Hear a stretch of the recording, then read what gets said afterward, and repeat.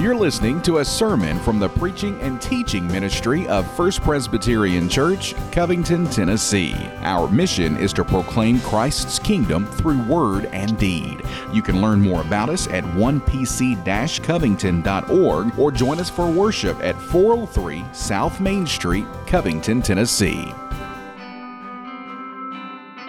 Scripture reading today is John chapter 4, verses 1 through 26. It's found on page 888 of your Pew Bible. Let's pray. Almighty Father and Sovereign Lord, I pray that by your Holy Spirit you would help us today to receive your word, that you might reveal it to our hearts and minds in a way that we might humbly accept in our simpleness the brilliance of what you have for us, and your will be done. In your precious name we pray. Amen. Now when Jesus learned that the Pharisees had heard that Jesus was making and baptizing more disciples than John, although Jesus himself did not baptize, but only his disciples, he left Judea and departed again for Galilee, and he had to pass through Samaria. So he came to a town of Samaria called Sychar, near the field that Jacob had given to his son Joseph. Jacob's well was there, so Jesus, wearied as he was from his journey, was sitting beside the well. It was about the 6th hour. A woman from Samaria came to draw water. Jesus said to her, "Give me a drink," for his disciples had gone away into the city to buy food. The Samaritan woman said to him, "How is it that you, a Jew, ask for a drink from me, a woman of Samaria? For Jews have no dealings with Samaritans." Jesus answered her, "If you knew the gift of God and who it is that is saying to you, 'Give me a drink,' you would have asked him, and he would have given you living water." The woman said to him, "Sir, you have nothing to draw water with, and the well is deep. Where do you get that living water? And you greater than our father? Are you greater than our father Jacob? He gave us this well and drank from it himself, as did his sons and his livestock." Jesus said to her, "Everyone who drinks of this water will be thirsty again, but whoever drinks of the water that I give him will never be thirsty again. The water that I will give him will become in him a spring of water welling up to eternal life." The woman said to him, "Sir, give me this water so that I will not be thirsty or have to come here to draw water." Jesus said to her, "Go, call your husband and come here." The woman answered him, "I have no husband." Jesus said to her, "You are right in saying, 'I have no husband,' for you have had 5 husbands, and the one you now have is not your husband. What you have said is true." The woman said to him, "Sir, I perceive that you are a prophet. Our fathers worshipped on this mountain, but you say that in Jerusalem is the place where people ought to worship." Jesus said to her, "Woman, believe me, the hour is coming when neither on this mountain nor in Jerusalem will you worship the Father. You worship what you do not know. We worship what we know, for salvation is from the Jews. But the hour is coming, and is now here, when the true worshipers will worship the Father in spirit and truth. For the Father is seeking such people to worship him. God is spirit, and those who worship him must worship in spirit and truth." The woman said to him, "I know that Messiah is coming, he who is called Christ. When he comes, he will tell us all things." Jesus said to her, "I who speak to you am he." The word of God for the people of God. So Jesus is tired. It's the middle of the day. He's traveling, and his disciples go off to get food while he rests. The Word truly became flesh. It became flesh that gets weary and tired and thirsty. So he's sitting there, and a very unusual thing happens. They're in Samaria, which is, they have no dealings with the Jews, we hear. This is because the two kingdoms of the northern kingdom and the southern kingdom had divided after King Solomon's death and had been enemies for a long time. At some point, the Samaritans built an alternative temple at this mountain of Gerizim, which this area is just at the base of. And so they had alternative worship going on. There were differences, many things with their worship.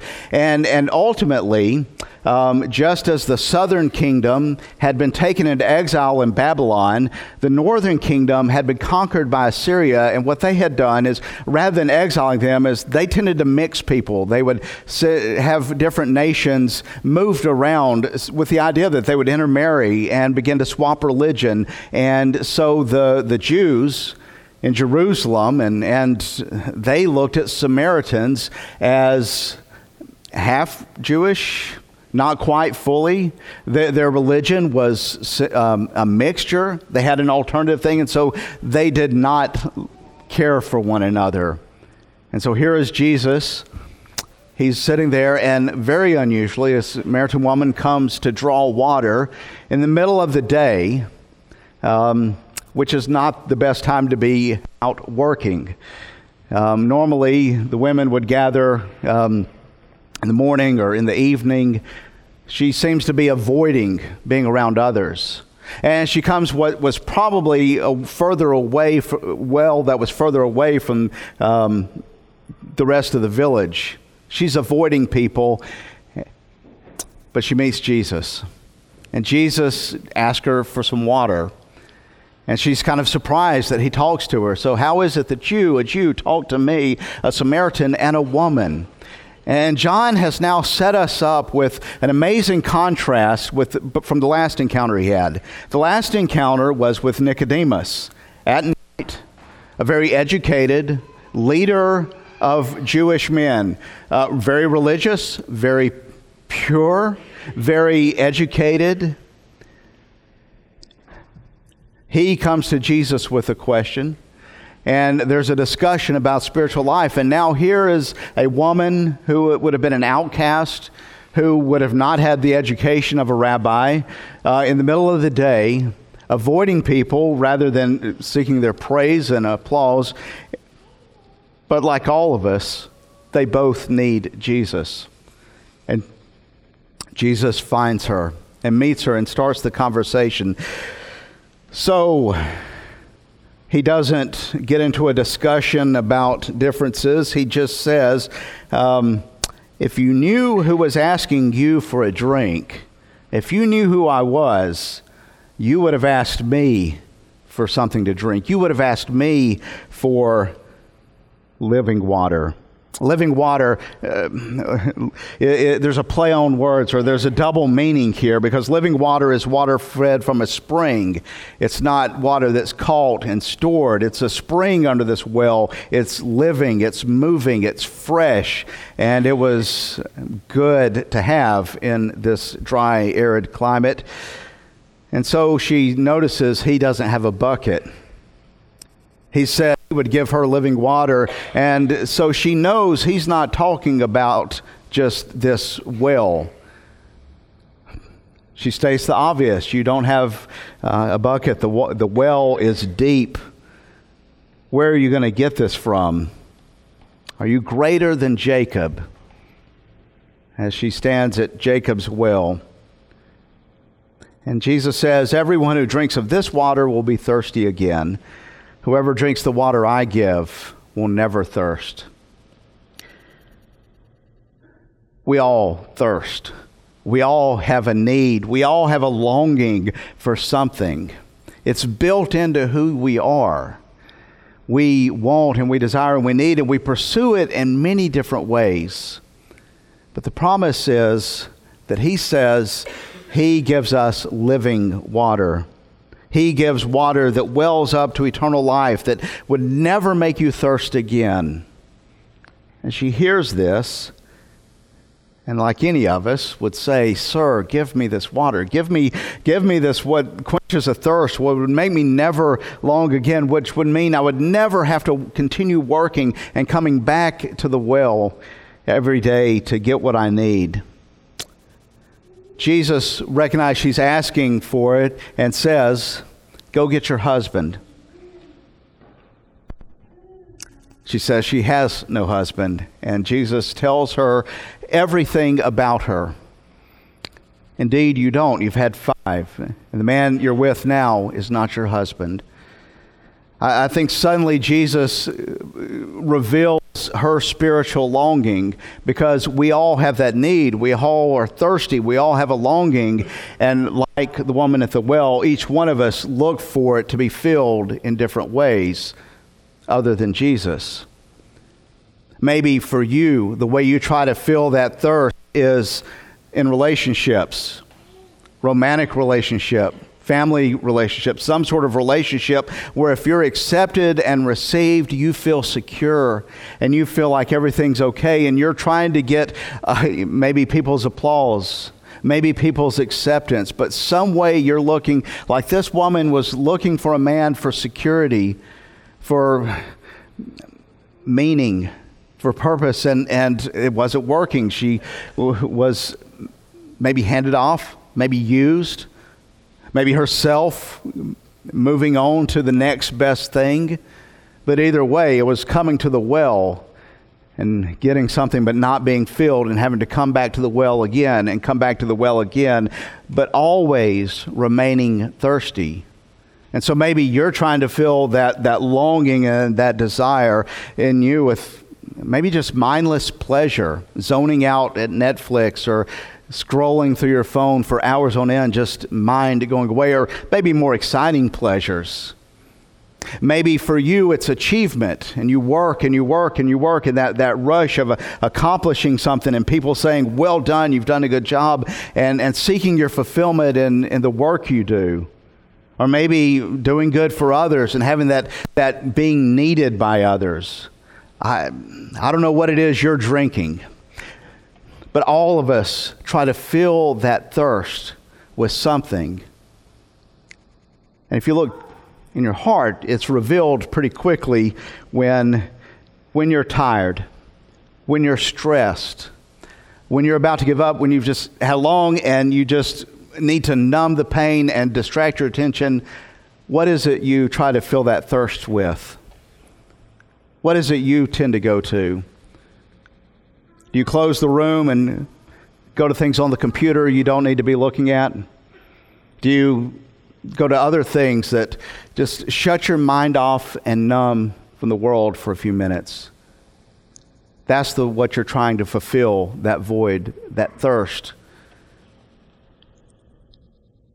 And you know it temporarily satisfies the stress. It temporarily shuts things down, but you know it doesn't satisfy, because you have to return to the well. You have to go back. You have to keep going back for more because it doesn't satisfy. And Jesus says, I am the water, the living water, the true water that springs up to eternal life. Before she could hear Jesus, before she could receive him, Jesus had to expose what it is she's trying to fill that thirst with. Theologically, we call that repentance. It's recognizing what we're trying to put in place of God and giving up on it before we can actually receive God. And so the woman says, I perceive that you're a prophet. You know a lot about with me for somebody who's just met me. You must be a prophet. We worship here at this mountain, and you worship there. Tell me, what's the right way to worship? You know, it's funny. We recognize our need. When we recognize our thirst is not being satisfied for the things we're chasing in this world, we replace it not so much with the relationship with Jesus, but we can try to replace it with religion. Do I worship on this mountain or that mountain? Do we pray this way or that way? That we try to get the outward form of religion, of kind of conforming to God's law and saying, well, let me do this. That will satisfy. Let me make myself better and please God. And Jesus acknowledges there is a right way to worship. Jews worship in Jerusalem. They know the right way to do it. They're doing where it ought to be done. You're worshiping in a way you don't know. But he also pierces beyond that to say, but that's not what really matters. It's not the outward religion. It's not what the outward form. It's the inward relationship is what matters. It doesn't matter on this mountain or that mountain. The time is coming and is now here because Jesus is here when you will worship not outwardly, but you worship in spirit and in truth. And you can worship in spirit and truth anywhere.